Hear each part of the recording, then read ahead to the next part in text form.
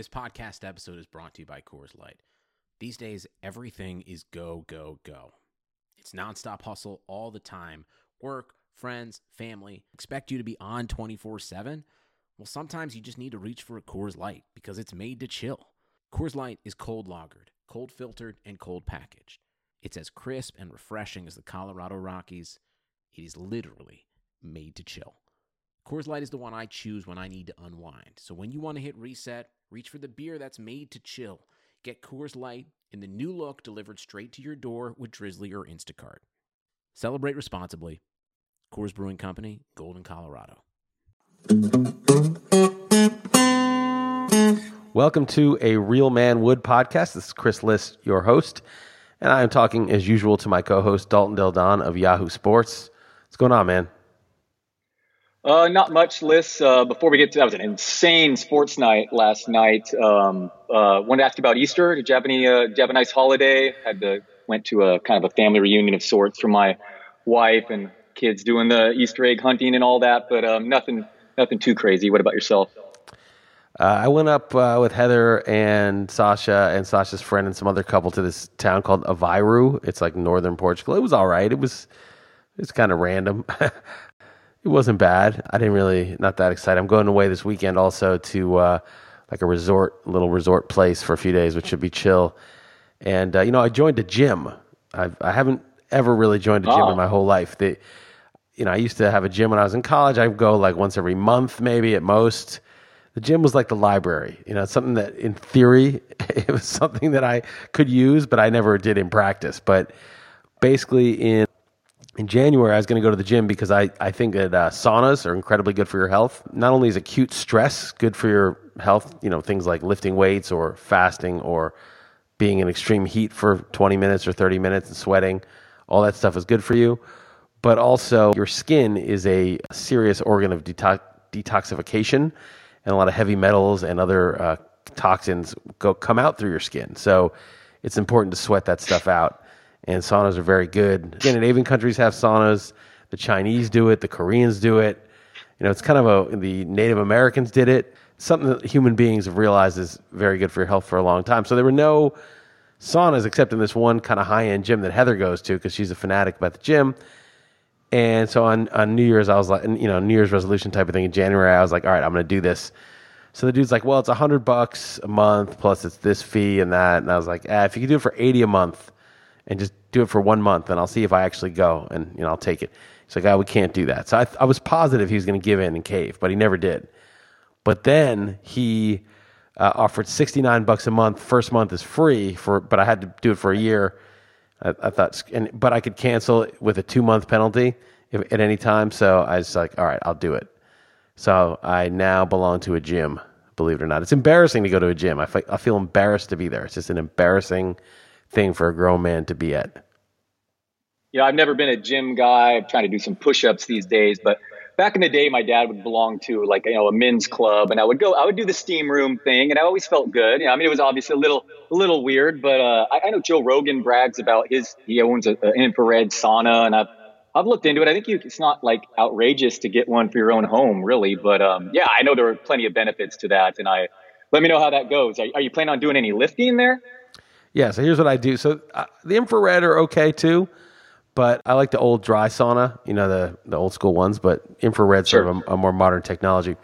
So I go in, and again, it's embarrassing. It's like I got scolded because I didn't have workout shorts. I just wear regular shorts, and they're like, now you should have, not scolded, but it's just a bullshit place. And then, so I bought some shorts, and then I didn't have my towels. So the dude gave me a towel, and he's like, okay, but next time you got to either rent a towel. You got to rent a towel for €10 a month, or just bring your own. So now you got to walk around with a towel. You can't just lift. I'm not sweating in the machines. Anyway, I go down, and for 10 minutes, I lift 5 or 6 or 8 random machines. Push myself kind of hard. I don't know what weights. I'll just go on some machine. They're all super modern machines that does your chest muscles, and I'll just do it, whatever the weight is. I'll put 40 kilos in there, and I'll just do 25 reps until it's really hard for me to do another one. And then I'll do a bunch of curls for 25 or 30 reps. And then I'll do some leg shit, some random stuff. And it's not even the same thing every time. But I just walk around real quick, try to, figure out where no one's at, do whatever machine is open and like do it pretty hard for 10 minutes. And then when I'm done, I go to the sauna and try to stay half an hour. Nice. Yeah, let me know how that goes. It does not seem like something that you would do, but I mean, obviously that's some help. A real man does not do, but trust me, it's super embarrassing. A real man would not do this. But I will say, like, you build, I've only gone like 4 or 5 times so far, and like you start to build some muscles pretty fast. I mean, if you're jacked like myself, obviously. Of course. It's, of course. Don't try this at home. But I mean, just 10 minutes of trying, pretty hard while you're there for 10 minutes. I'm trying to do it 3 times a week, Monday, Wednesday, Friday, but we keep traveling on Friday, so, whatever. It's good, though. The sauna's legit. The sauna's like that. Steam room is different than a sauna. Steam room is also got its benefits, and there's one of those there, but the sauna, I think, is the more potent detoxifier. Yeah, you get those toxins out, and it feels good doing it. I would absolutely go in one if I had one available, so I'm on board with that. I want to talk about some other sports before we get into baseball, stuff you don't care as much about. But, man, I live, fairly close to San Jose. I should have been there last night, even though I don't follow hockey whatsoever, just come playoff time. But, man, the Sharks game last night, 10 minutes left, down 3-0 in a Game 7. They get this 5-minute major penalty, and they score 4 goals. Insane within the 5 minutes. Then hold off their own power play, up 4-3, give up the tying goal inside a minute left. So talk about momentum going back and forth. Win it in overtime, a Game 7, just absolutely crazy. I know you don't follow NHL as I don't either, but Islanders, man, how are the Islanders doing? Islanders are still alive. Only thing I do know is I could tell you that one team, I believe it was the Tampa Bay Lightning, set a record for most wins ever in a season, and then proceeded to get swept in the first round of the playoffs, which definitely sounds pretty crazy. But fired up for the Sharks. San Jose can only name a few players on the team, but that was actually really, really an exciting game to watch. And I actually missed the Damon Lillard shot live because I was watching that game. But, man, it was I think the Blazers were down 8 points with 2.5 left. And obviously the Lillard, everyone's seen that, just sick from how many feet away. And I guess there's been 5 walk-off series buzzer beaters, like true buzzer beaters into series in the history of the NBA. And Damian Lillard owns 2 of them now. So that's pretty insane. And he's becoming one of my favorite non-Warriors. I just love going against Westbrook like that, waving goodbye. He just comes off so much better. And that was just sick. Have you watched any NBA playoffs at all, Liss? No, but I did see the clip of that, and I was struck by 2 things. One, reminds me of Reggie Miller. He's like this generation's Reggie Miller. And 2, that was a terrible shot. I mean, Paul George was up in his face. It was 37 feet away. I mean, you didn't need a 3. You just needed a 2. You just needed a foul to get fouled and hit 1 free throw, actually, as a tie game. And you jack up this ridiculous 3, and it goes in. And it shows how crazy good these guys are to be able to shoot from that range with a really good defender on with a hand in his face. But, I mean, come on, that was a terrible shot. Yeah, there have been columns out today suggesting it was not a terrible shot and some gory math involved. And he's been like 36% from that distance this year. But that no, was contended. With a dude right in your face like that? Yeah, exactly. Come on. Exactly. And you don't even need 3. The whole point about the 3-point range is that obviously getting that extra point is so valuable. That's why you never take long 2s. But this didn't matter. Anything going in wins the game if you take it when the shot clock is down. So why not drive and dish? I mean, good for him. He hit it, but that was if they were down 2, okay, the 3, or if they were down 3, that would have been the sickest shot ever. But you're like, dude, it was tied. Just score. Anyway, it was a good shot. It's, I was talking to Dre about this on the radio yesterday and Waylon today about it, that, the 3-point line came into effect like 30 years ago, and they didn't really change the game until 5 years ago, where they're like, wait a second, it's actually way smarter to just take this kind of shot and just get rid of all the mid-range stuff. And then it seems like as a result, you have these guys, or maybe, Andre suggested that maybe the fact that the Currys and the Hardens were in the league helped, teams wise up quickly and realize that with guys like this, there's just no point in settling for 2-pointers unless it's a dunk or a super high percentage shot. So you have you're going to have a whole generation of players that just can drain, that's all they're going to practice. They're just going to be long-range bombers. And we were joking, like, what if they made a 4-point shot? That was like another 10 feet back. Like, would you eventually get a generation of kids who could hit that at 25%, like from 4-point range? Seriously. Yeah, I mean, Larry Bird never hit 100 threes in a season. I mean, just think of how much different the game has evolved. It's just crazy. They who knows? Maybe they will change it, the distance, You need a four. or they will add you need a four. four. Yeah, they might. Or a five. So I already bought tickets for Game 1 of the Rockets coming up. Man, I am just very, very concerned with Houston. I think that is the NBA Finals. They definitely have my attention as a Warriors fan, so I'm pretty fired up for that. No clue even what day it's going to be, but I will be there. Game 1, Rockets Warriors, assuming both teams handle their business tonight. So I'd probably look really foolish if one of them get upset at home before this pod even airs. But they'd have to lose 3 straight. So I think they are going to eventually have a Game 1. Yeah, so before we get to baseball, one more. Does NFL draft? Do you have any thoughts on this? I mean, as a Niners picking second, and this, Murray may not go 1 now. I think he will. As a Giants fan, I mean, what are they going to take? Daniel Jones at QB number 6 now? I mean, what are your thoughts on the draft? I mean, we all have to talk the NFL draft. Well, I mean, I don't know because I don't really know any of these players. They're just names to me right now. Like, I don't really know who they are. I mean, I read about them, I hear rumors about them, but I just don't know. And one thing I like about Gettleman, even though he is kind of a clown in a lot of ways, is I totally agree that he's not just going to take a player for need. Like, they need a QB, obviously, but don't take a QB at 6 if there's no QB at 6 that you want to, basically spend 3 years of your franchise trying to develop. Like that, I just think that's a huge mistake. So I don't know if Haskins is good enough. I don't know if Kyler Murray is good enough if the Cardinals pass on him. I don't know if Daniel Jones, it sounds like everyone's saying it's a reach, but people don't know. Quarterback isn't, you're not going to be able to look from a distance and say whether the quarterback's going to be good. My belief on QB is you need one of 2 things. You need either to be minimum Matt Ryan level pocket passer, which is pretty good, or you need to be Cam Newton or, Russell Wilson's kind of got both, but like Cam Newton or one of those, really good scrambling QBs. If you don't have the scramble piece, then you got to be a really, really good pocket passer to be worth committing to. You don't want Andy Dalton. You don't want to commit to Andy Dalton. You don't want to commit to even Matthew Stafford. I mean, maybe Stafford would be sort of you could lower the baseline from Ryan a little bit more to Stafford, but you don't really want to have a statue unless the guy is just a wizard in there. Yeah, unless he's Jimmy G. I hear you.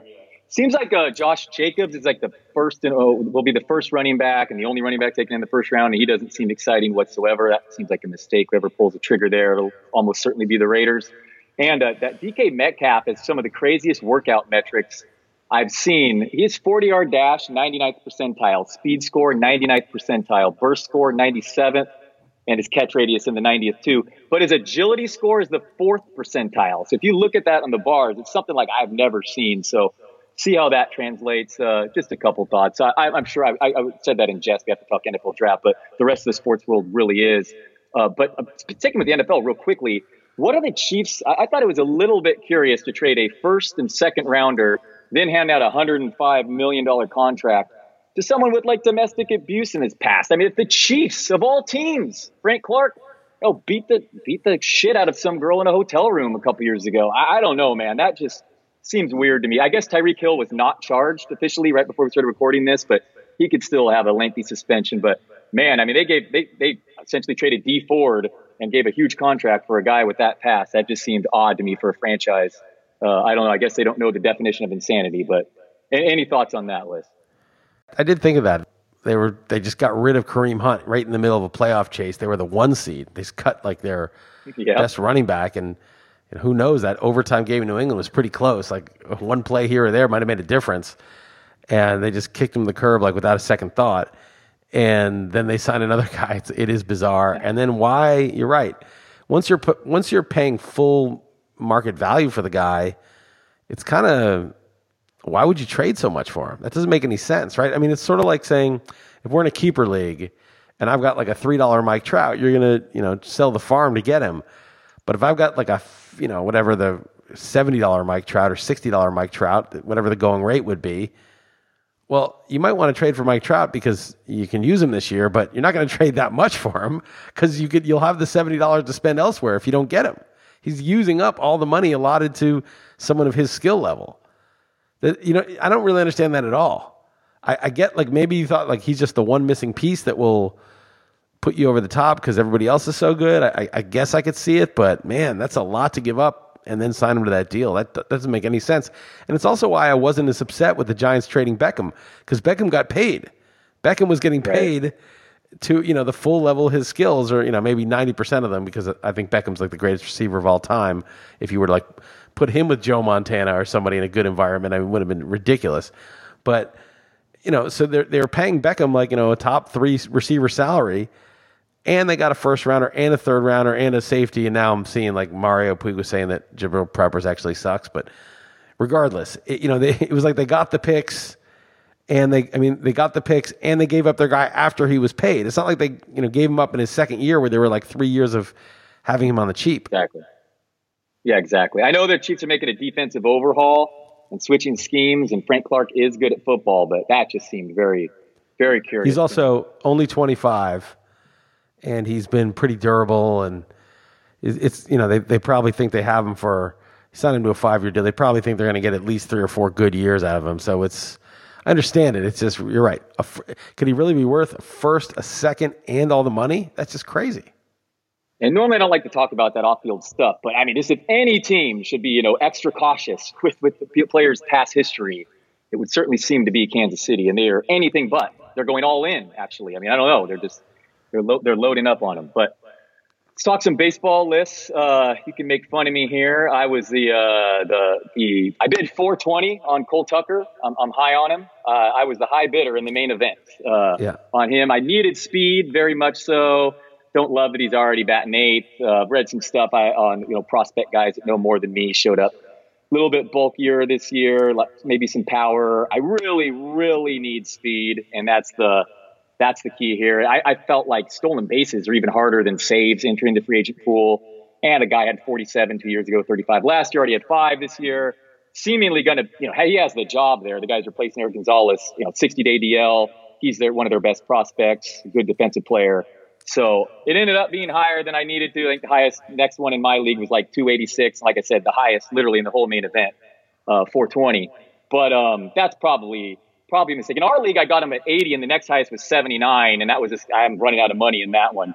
Funny, in our league, my hitting has just been a disaster, and I spent all my capital on them. So, do you have any interesting bids? I know you probably want to talk about Jose Ramirez. I heard you talk about him on the show, and then he went out and went deep today. So, do you have any baseball thoughts? Yeah, I mean, it wasn't like I'm going to pat myself on the back for saying Jose Ramirez, a first-round pick, wasn't going to stay being one of the worst hitters in baseball all year, and he hit a home run and a steal. That was nice to see. I think he should be pretty much fine. Obviously, you can't undo the stats that he's gotten for you. The league that we're in, I'm doing so badly in my NFBC leagues. I'm in last in both 15-teamers. I'm in 10th in one of the 12-team beat Chris Liss's. And unfortunately for you, and the one that we bet on, I'm in 6th, and you're in 10th. The other one, I wouldn't say being in 6th is good. It's basically dead center, dead average. But it's the only one that has a pulse, and it's the one that we bet on, and you're in 10th. But it is early, and I just think, you look at Jose Ramirez, a good week could turn his season around. And I've got a lot of Chris Bryant and Jose Ramirez and Yasiel Puig, who hit a home run last night. It's starting to warm up. I'm a little pissed because I drafted Raimel Tapia in both the 15s, and I dropped him in both, and now he looks like he's going to be really valuable. A lot of times this happens in football even more, but the idea that I'm going to draft Tapia. What a good what a good stash for Coors. It's not a good draft pick if you can't hold him long enough to use him. After the first week where he wasn't really being used at all, and then even Dahl got hurt and he still wasn't really being used regularly, it was sort of like, okay, they just don't like this guy.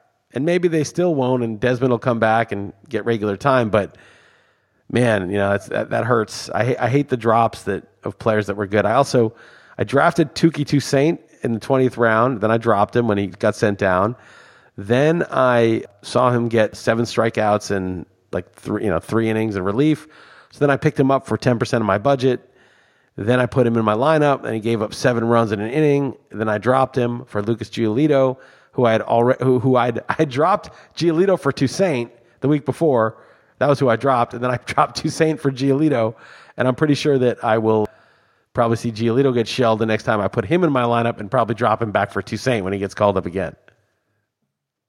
Yeah, I just added Tapia in the Yahoo Friends and Family League you're no longer in this morning. Who knows? Maybe he's nothing more than a fourth outfielder. He's a very smallish kind of guy, but he has some speed. Certainly playing well lately. Ian Desmond is just so bad, and obviously the Coors Field factor. I have Vladimir Guerrero stashed in multiple leagues, so that will be nice whenever he eventually gets called, which obviously going to be imminent. And I noticed this is a guy I did not target, but for some reason in like 3 leagues I have Jose Aguilar. And I've just been so stubborn with guys like that, just leave him in my lineup. But clearly I can't anymore. What a disaster. I mean, add Eric Thames if he's somehow still available in your lineup. In your league. Because I like that guy. And obviously, if it's going to platoon, you want the lefty. And Aguilar was really bad the second half last year and kind of came out of nowhere at that stage of his career. So that was just a terrible, terrible pick in hindsight. Yeah, he was a fade for me. One of the few things I've gotten right this year is not drafting him. And I do have Eric Thames in my life, not just in my leagues, Dalton. So just so you know, but keep it on the down low. Yeah. Okay. All my justifications for all this stuff is all just bullshit anyway, right? Oh, well, I like him because, he hit well before the juiced ball, or this guy did this because of that, and all the shit you say to make your case for a player you like, it doesn't mean anything once the season starts. The season started. Who the hell knows? I honestly, like with the pitchers, last week I vehemently argued with you that my strategy was actually ideal because, pitching was very hard to figure out. And so the aces were super key. And then then I'll be part of the free for all that you're part of, but at least I have like these stable aces to, lock down sort of a base of stats. And that might still be true, but at the same time, it's like the best pitchers now are like Tyler Glasnow, Luis Castillo. It's like totally random. Yeah. And if it's totally random, then you wanted to do what you did and get hitting. Because the only reason to pay for a commodity is if they're, not just that it's valuable, obviously pitching's just as valuable as hitting in these leagues, but that it's predictable. Like if it's not predictable, it doesn't matter how valuable it is. There's no point in investing it. You may as well just try to get lucky, which is sort of what you did. So I'm sort of getting more at a loss when Scherzer's getting shelled by the Marlins. Then you wonder, is there anybody worth paying for? And it could just turn on a dime. Next week, whoever's doing well could get shelled. And in that case, you just really do want a free-for-all and just gamble on a whole bunch of random pitchers. Yeah, DeGrom, there's a scare there. Snell banged up. Carrasco banged up. Chris Sale, velocity is down last start. Scherzer has the highest BABIP allowed in baseball, obviously.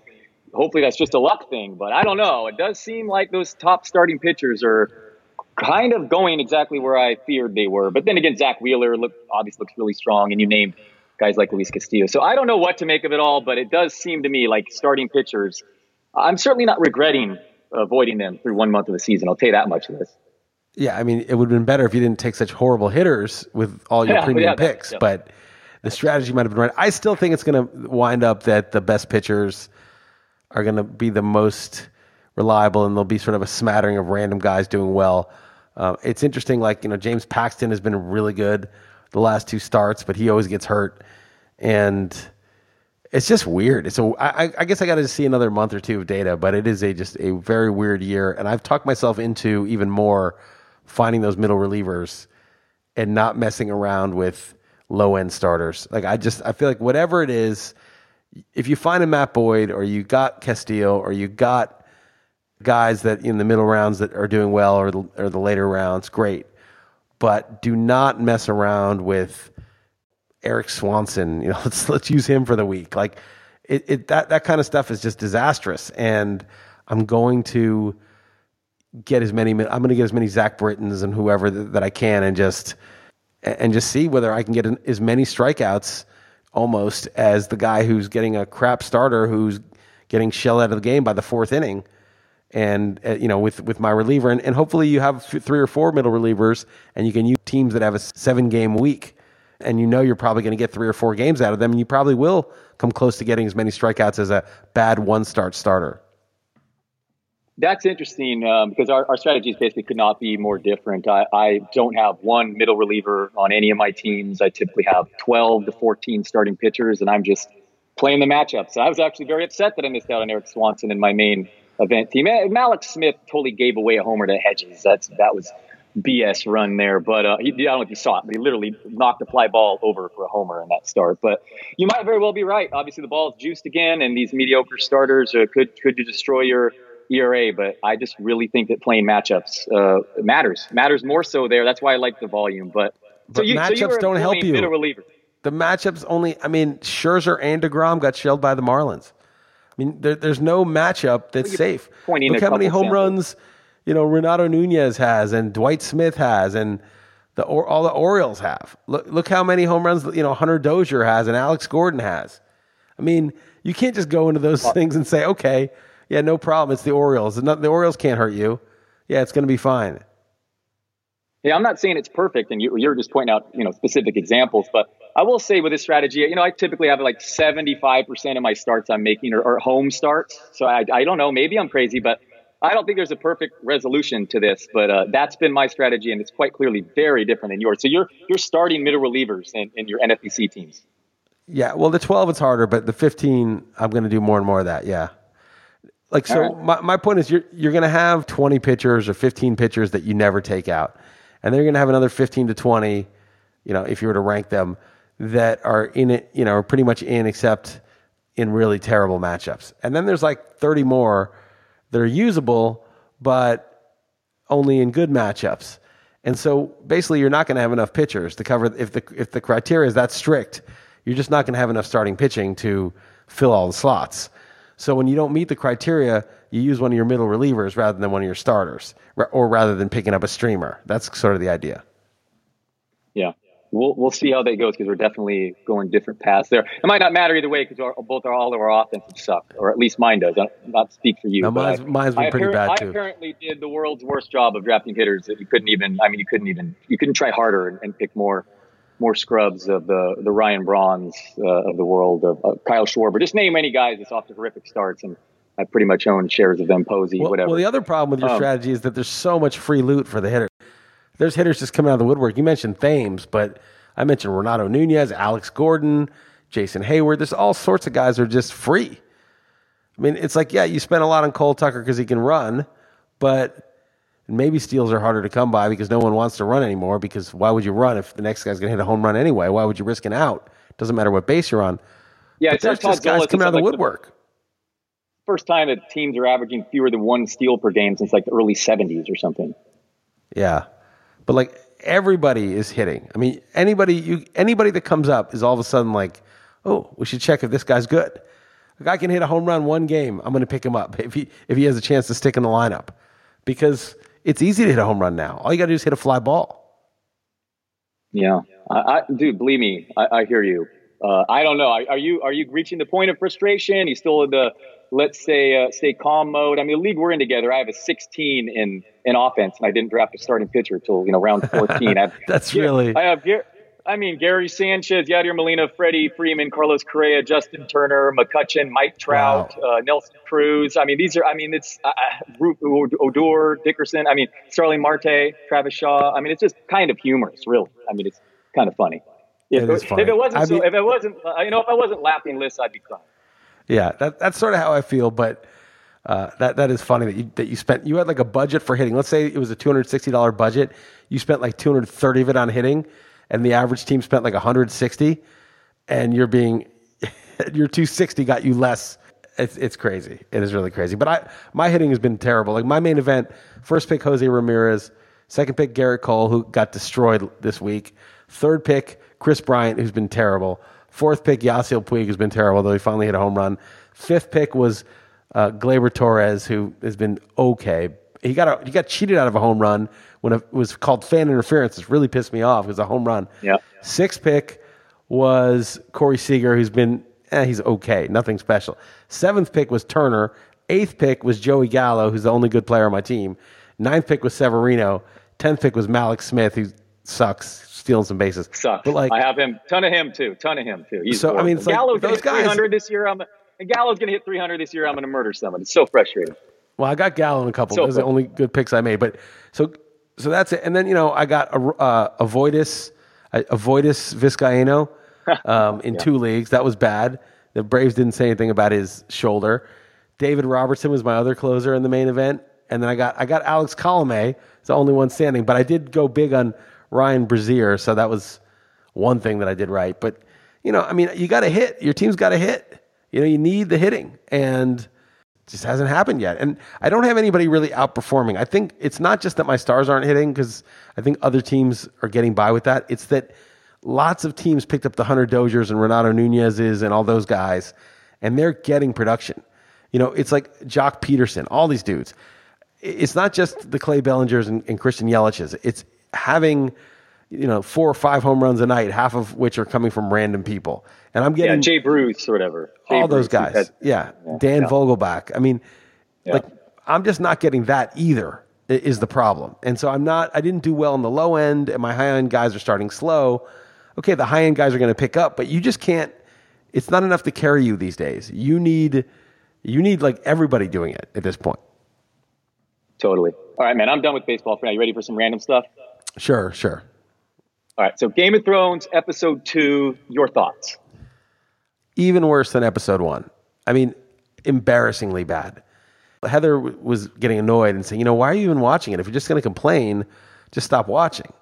And I talked about the XM show, and some guy's like, I agree with Heather, blah, blah, blah. And I said, yeah, I understand that. But first off, I'm so far in, and I feel like it's like you don't want to leave the movie halfway through, 3/4 of the way through, even if it's terrible, you're just going to see how it ends. Secondly, I take a little bit of perverse pleasure in how bad it is now. Like mostly I hate it, but there's a tiny part of me that's like, look how terrible it is. It's like making me like, it's like a cringe scene in a movie that you're cringing, but you kind of enjoy the cringe. The thing that's really, I'll tell you a couple scenes, like Brienne is being knighted by what's his name, and it's this emotional scene. It's like, dude, Jamie. What the fuck? Yeah. That was so stupid. Oh, so it's the last day that this ceremony is important. Title is important. Status is important now. That's the message. And she's like, she's like a warrior. The whole thing about it is like how much dignity and whatever these people have. And now the message is, let's have a sentimental music playing and tears shed while she becomes a knight. Like she gets like the status symbol or something like that. Like how fucking stupid is that? That's so out of keeping with the 6 seasons where you have this kind of hard-boiled show that's all about real life, the dark age that they're in. It's not this ceremonial bullshit. I was really bad. And then just all the bantery bullshit between like the Hound, the Giant's Milk story. That was the only thing. I'm down with the Giant's Milk. I would buy some of that at the store. Actually, that was the only thing. It was dumb though, right? Like it makes that guy just seem like a. A caricature. It's just like cheap Hollywood bullshit. It's like when a movie opens in Hollywood, like at the start of a movie, they have these techniques for establishing that the character is a nice guy. So you'll see a guy coming home, he's depressed, it's dark out, and there'll be sort of a stray alley cat, and he'll put out some food for the cat. And that'll be their quick device of saying, oh, he's a nice guy. Like it just shows you who he is without like that's like they just do stuff like that to like win sympathy from the audience. And I feel like this whole thing is just such a one unending pander. It's like they're pandering to this. You know what the dumbest character is? That 12-year-old girl. Okay, enough. Like last year, they had her like stand up and be willing to fight, and for some reason, she's their leader. A 12-year-old leader. That just doesn't make any sense. But okay, it is what it is. But then like they have to add yet another scene where she's telling Jorah, no, I'm not going to go into the catacombs and hide. I want to fight. It's like pander. Why was that scene necessary? Like, why was that? Did you not like the call? Did you not like the callback of the things we do for love? Did you not like that callback? No. What do you mean the things we do for love? The callback? Well, Bran says that to Jaime. That's literally what Jaime says when he pushed him out of the window in the first episode. But I thought that was fine. That was okay. It's not really. The show's never been about like the witty banter. That's really not what it's about. It's a hard-boiled, dark show. And then maybe once every 4 episodes, the Hound would say something super deadpan that was like really dark. And then you'd be like, that was a great line. But now it's just like, oh, now they're all bantering with each other.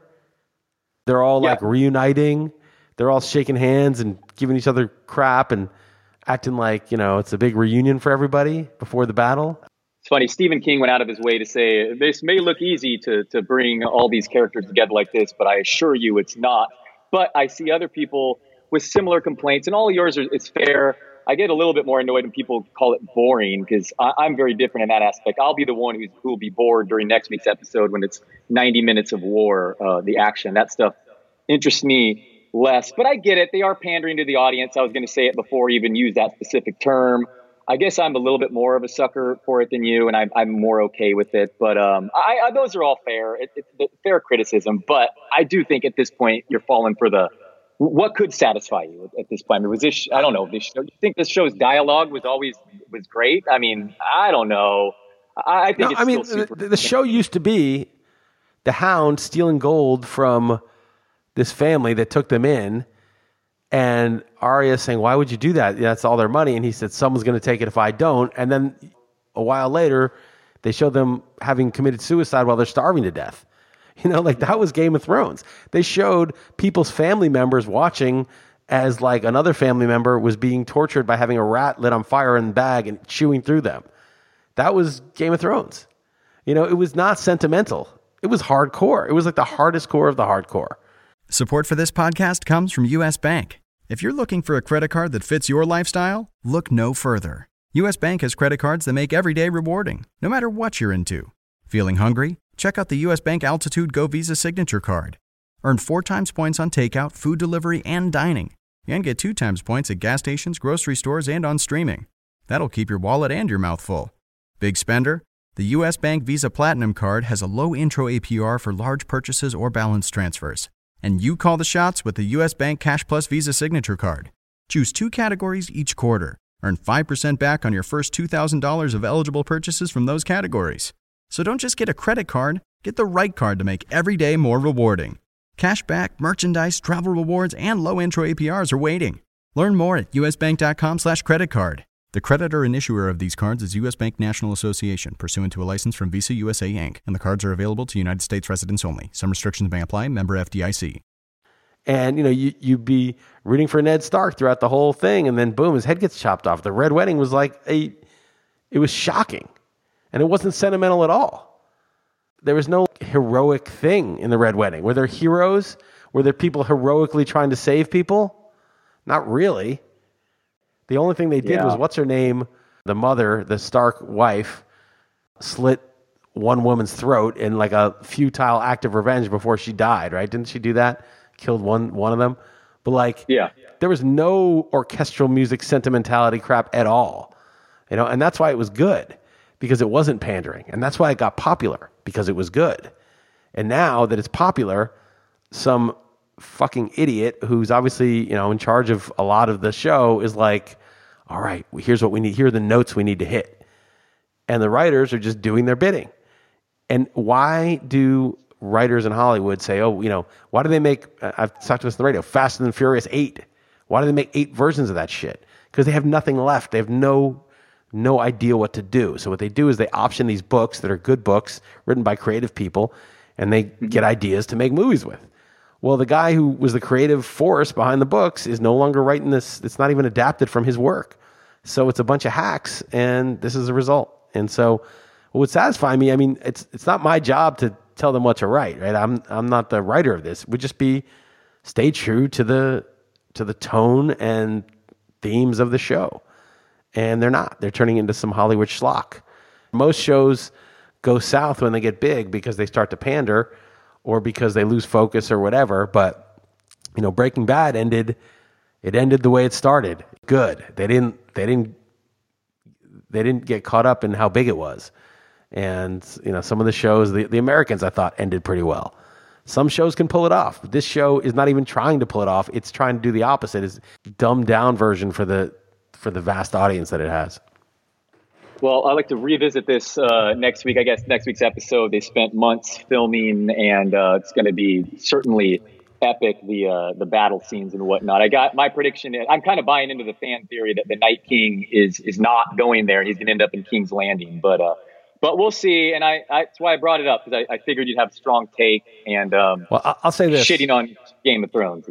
Go ahead. You'll say what? I'll say I think Jaime Lannister and Reek, my guess, I could be wrong about this, but is that all the characters that did bad things that came back for redemption are going to die.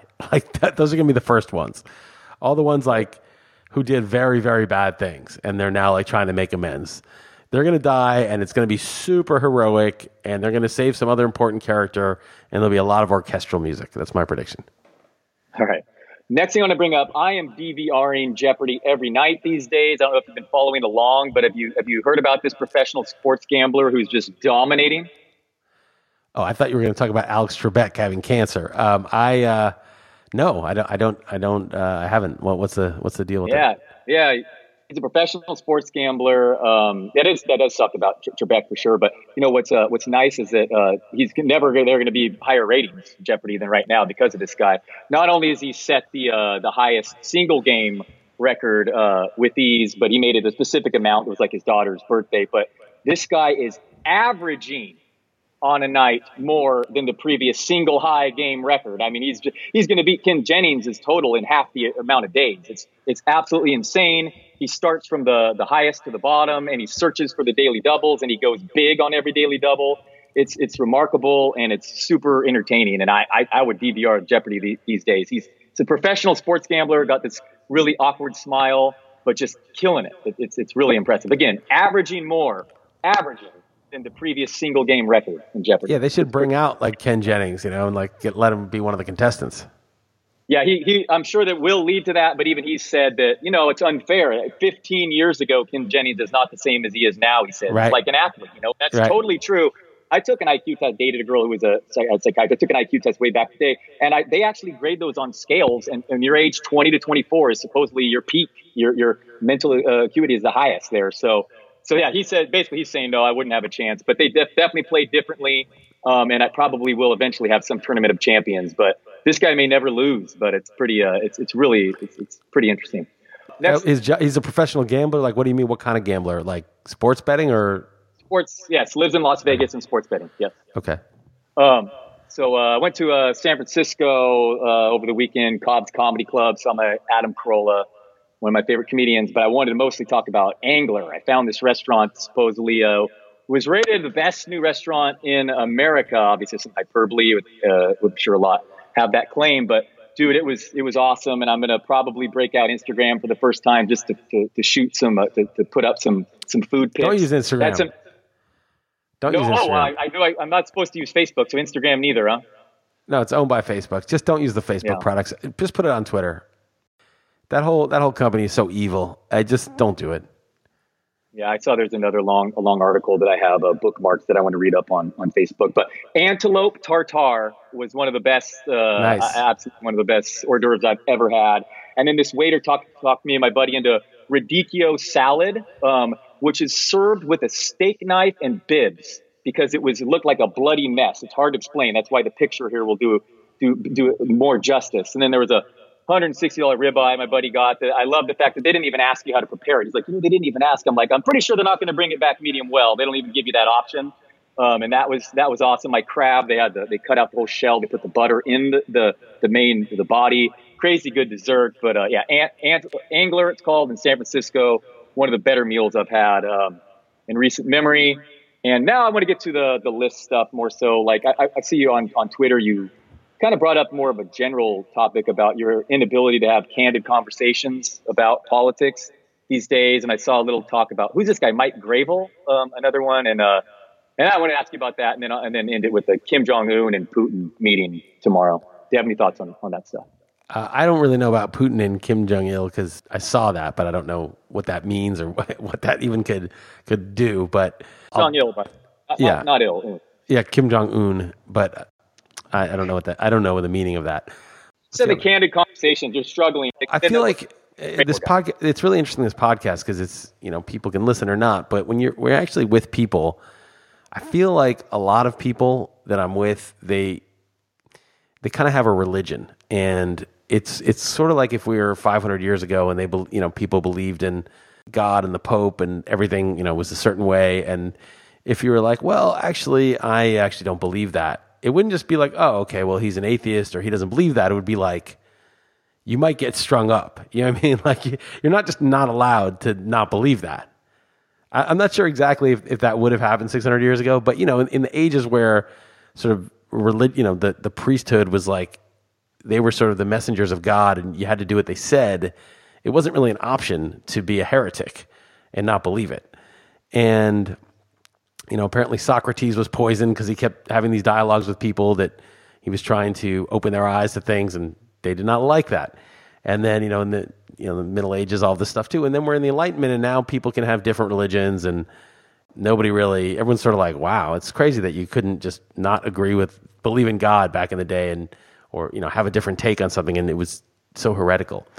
But I feel like I used to look back and be like, God, those people were so ignorant. I can't believe it was like that back then. Like, why? Who cares what anyone else thinks? But I feel today like politics and scientism, not science, but scientism, the belief that whatever authority figures who believe in a certain type of science think is absolutely 100% true. I think there's a bunch of beliefs that they're as though they're religious. Political beliefs are like that now, and the tribalism is so strong that they assume you're one of them. Your daughter goes to this school, you're in this circles with us, you must believe all the things we believe. Like it's the religion, right?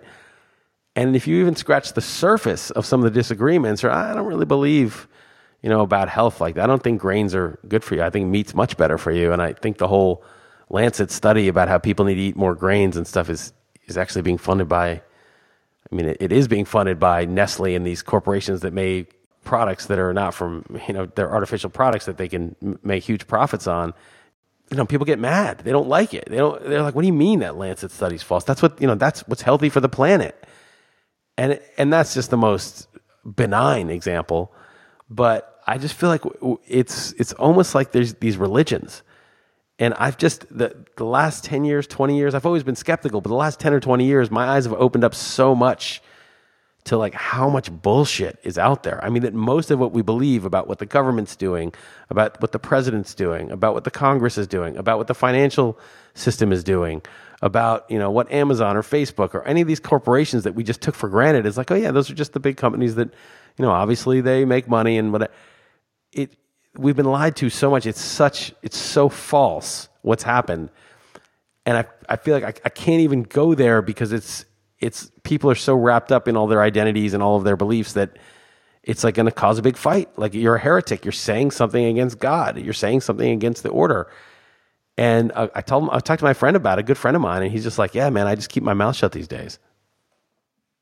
Which is horrible, but I can understand why. I do the same, and I'm around a lot of people in my area that definitely differ from me politically, for sure. So just the general, my community. So and that is the easiest way out, is just to not bring it up, because who wants the argument, but you can't be friends. You can only be friends with somebody on a surface level because you can't talk about real shit. Right? You can only be friends with them. Oh, you can play basketball with them, play tennis or something. That's fine. That's fun. But you can't really, if you have a bunch of drinks and you start talking real stuff, it's going to be a problem. And I'm like, okay, I can't be friends with you. I can be, friendly with you, but I can't be friends with you because we can't have a serious conversation. It's not possible. It'd be like in the 1600s, I just don't believe in God. Sorry, I don't believe what you believe. And nowadays, that's not a problem, obviously, but it's a different thing. But it's sort of like if somebody doesn't believe in that, and by the way, I'd be way more comfortable with somebody who was just religious and believed in God. That, to me, that's not even a problem, because these days people don't care. But my main point is that, for all the sort of talk about tolerance, and there are many things that are much more tolerated now than, say, 20 years ago or certainly 100 years ago. There's a huge intolerance in different areas. And I feel like there's just sort of not a diversity of opinion and a diversity of belief that's possible. And it's a huge loss. And I feel like there's a lot of people out there that actually are open-minded, but it's kind of, you got to feel them out because you don't know who's in the cult and who's going to report you and who's not. So I always feel like, okay, this is a cult person. I can deal with them on a certain level, just basic stuff. But beyond that, like I can't unwash their brain, and there's no reasoning or arguing that's going to be able to persuade them. I hear you, and it seems to only be growing that way. It seems to only be getting worse. But when I say this stuff, I don't know the answer.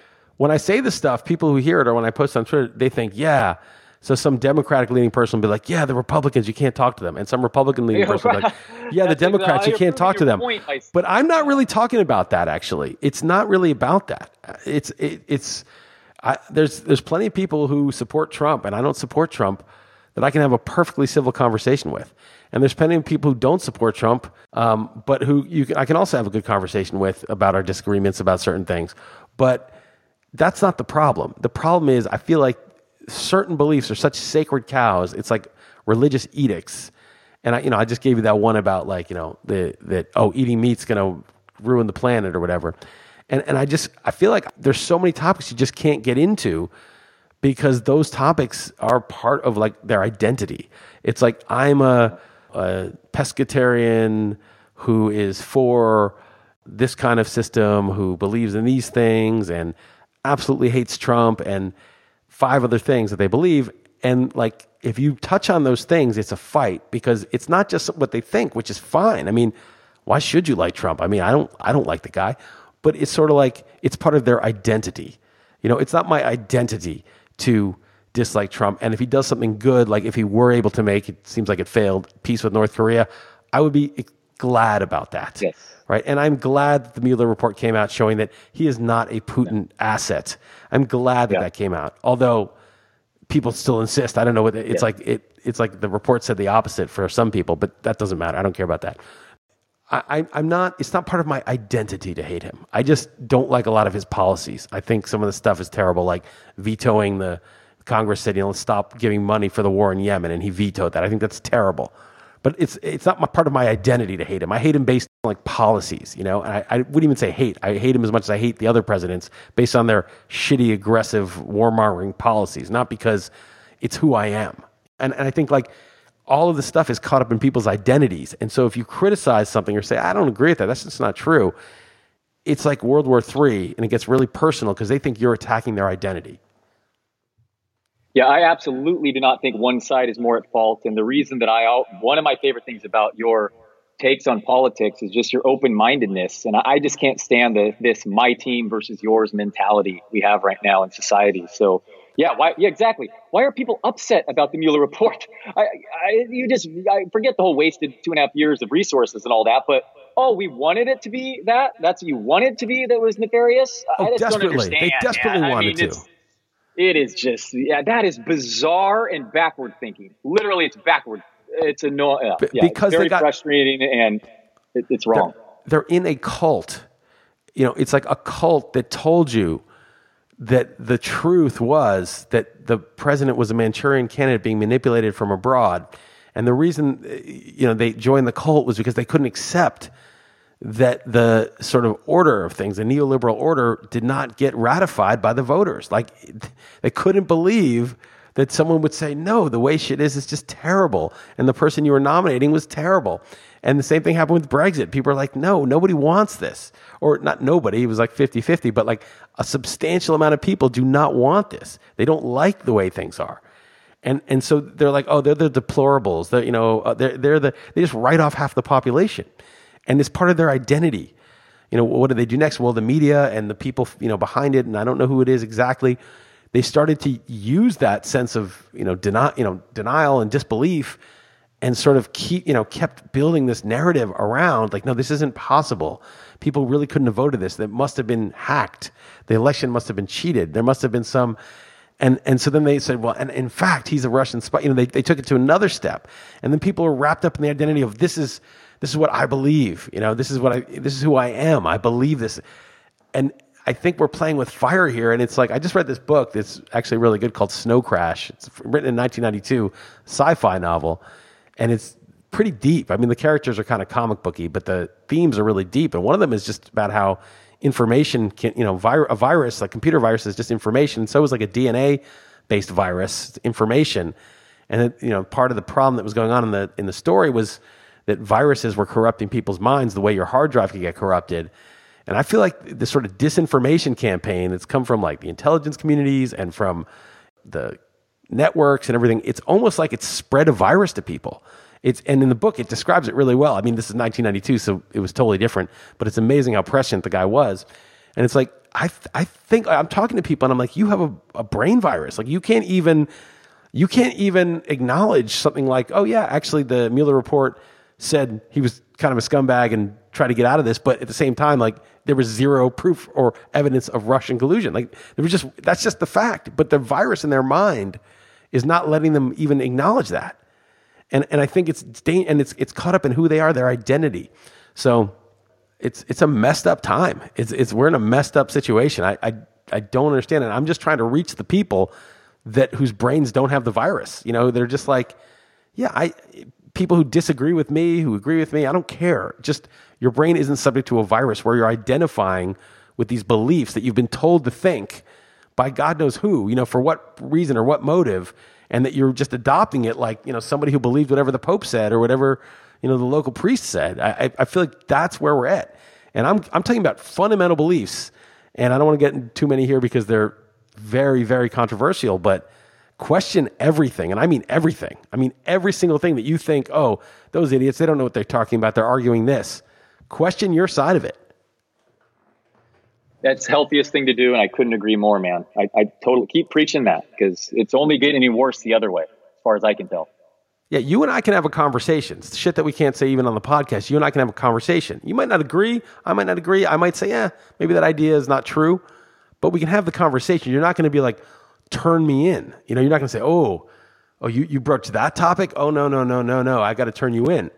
And it is important to find like-minded people who can have conversations and not be part of this religious cult. And I feel and even not like-minded people, just the people that can have these conversations, right. If they aren't like-minded. Right. I mean like-minded. Right. You could totally disagree with me. You might think my politics are idiotic. That's fine. That's 100% fine. But like-minded in the sense that they're like, oh yeah, you think that? Nah, I don't agree. What evidence do you have? Let's have a considered discussion about, what's true and what's false, even the most fundamental things. And the people I consider my good friends are the people I can have that conversation with. The people that the second you bring it up, it's like they look at you like you're some kind of heretic. I would feel like, I will never be good friends with you because these people they have the virus and they have to get well first before we can, really get beyond just sort of a very, perfunctory, casual sort of friendliness, and so it's like, okay, you got to be judicious who you even talk to. And having said that, it's not super easy. I mean, obviously politics and religion, they're tough topics and people get emotional, myself included. And took me a while to have a very close friend who's very different on the political spectrum. And we got to a point where we couldn't talk, 5 years ago, but both improved in that area immensely since then. And not only is it just better for our friendship and just talking, but I learned that my side isn't always right. And the other side, which may have seemed extremely opposite of me, had valid points, and I decided to shut up and learn and listen. And even if you think they're coming from a completely opposite side of you, there's going to be some truths there. And the best way to learn is to listen. And I like people that are different than me more so in that sense, actually, and really trying to learn why they think that way more, So I think it's possible. It's certainly not easy, but keep preaching, Liss. Yeah. Well, yeah, I hope so. You want to be careful. When you're hanging out with friends, careful that's not the mode you want to be in. Obviously everyone should have some carefulness not to be a total asshole to somebody else for no reason. But you don't want to have to be careful of what you say or what topics you bring up or, ooh, that's a sensitive thing. Oh, that's something they really identify with and we really shouldn't be talking about that. First of all, stop fucking identifying. It doesn't matter what I say because only the people who already don't identify would get this point, but stop fucking identifying with shit. It's like with your party, everyone's like identifying with this thing. So like this belief that I'm criticizing, oh no, that's my identity. I mean, if you want to be a vegan, great, be a vegan. I honestly think anyone who wants to be should. I don't think it's healthy for the long term. It might be good for like a cleanse or something, but I don't think for the long term. But maybe I'm wrong, and maybe you love it and you want to do it. That's your business. Of course, you should be a vegan. But if we're going to talk about whether veganism or meat is healthy, don't get angry. It's not something you need to get angry about. You might disagree. You could say, no, I just don't think the evidence shows that. But it's not an attack on your identity. Okay, it's just not. And I feel like if someone wants to say, well, oh, you eat a lot of meat or you don't eat a lot of grains. Well, grains I'm not going to get upset if you challenge what my practice is or my beliefs. Totally. All right, man. Well, we'll see. Hopefully one of these weeks, one of our teams will do well and someone will have something to say that's positive. Hopefully. Well, we can only hope at this point. It's pretty ugly so far. All right, man. Good stuff, Liss. All right. Take it easy, Dalton. Talk to you next week.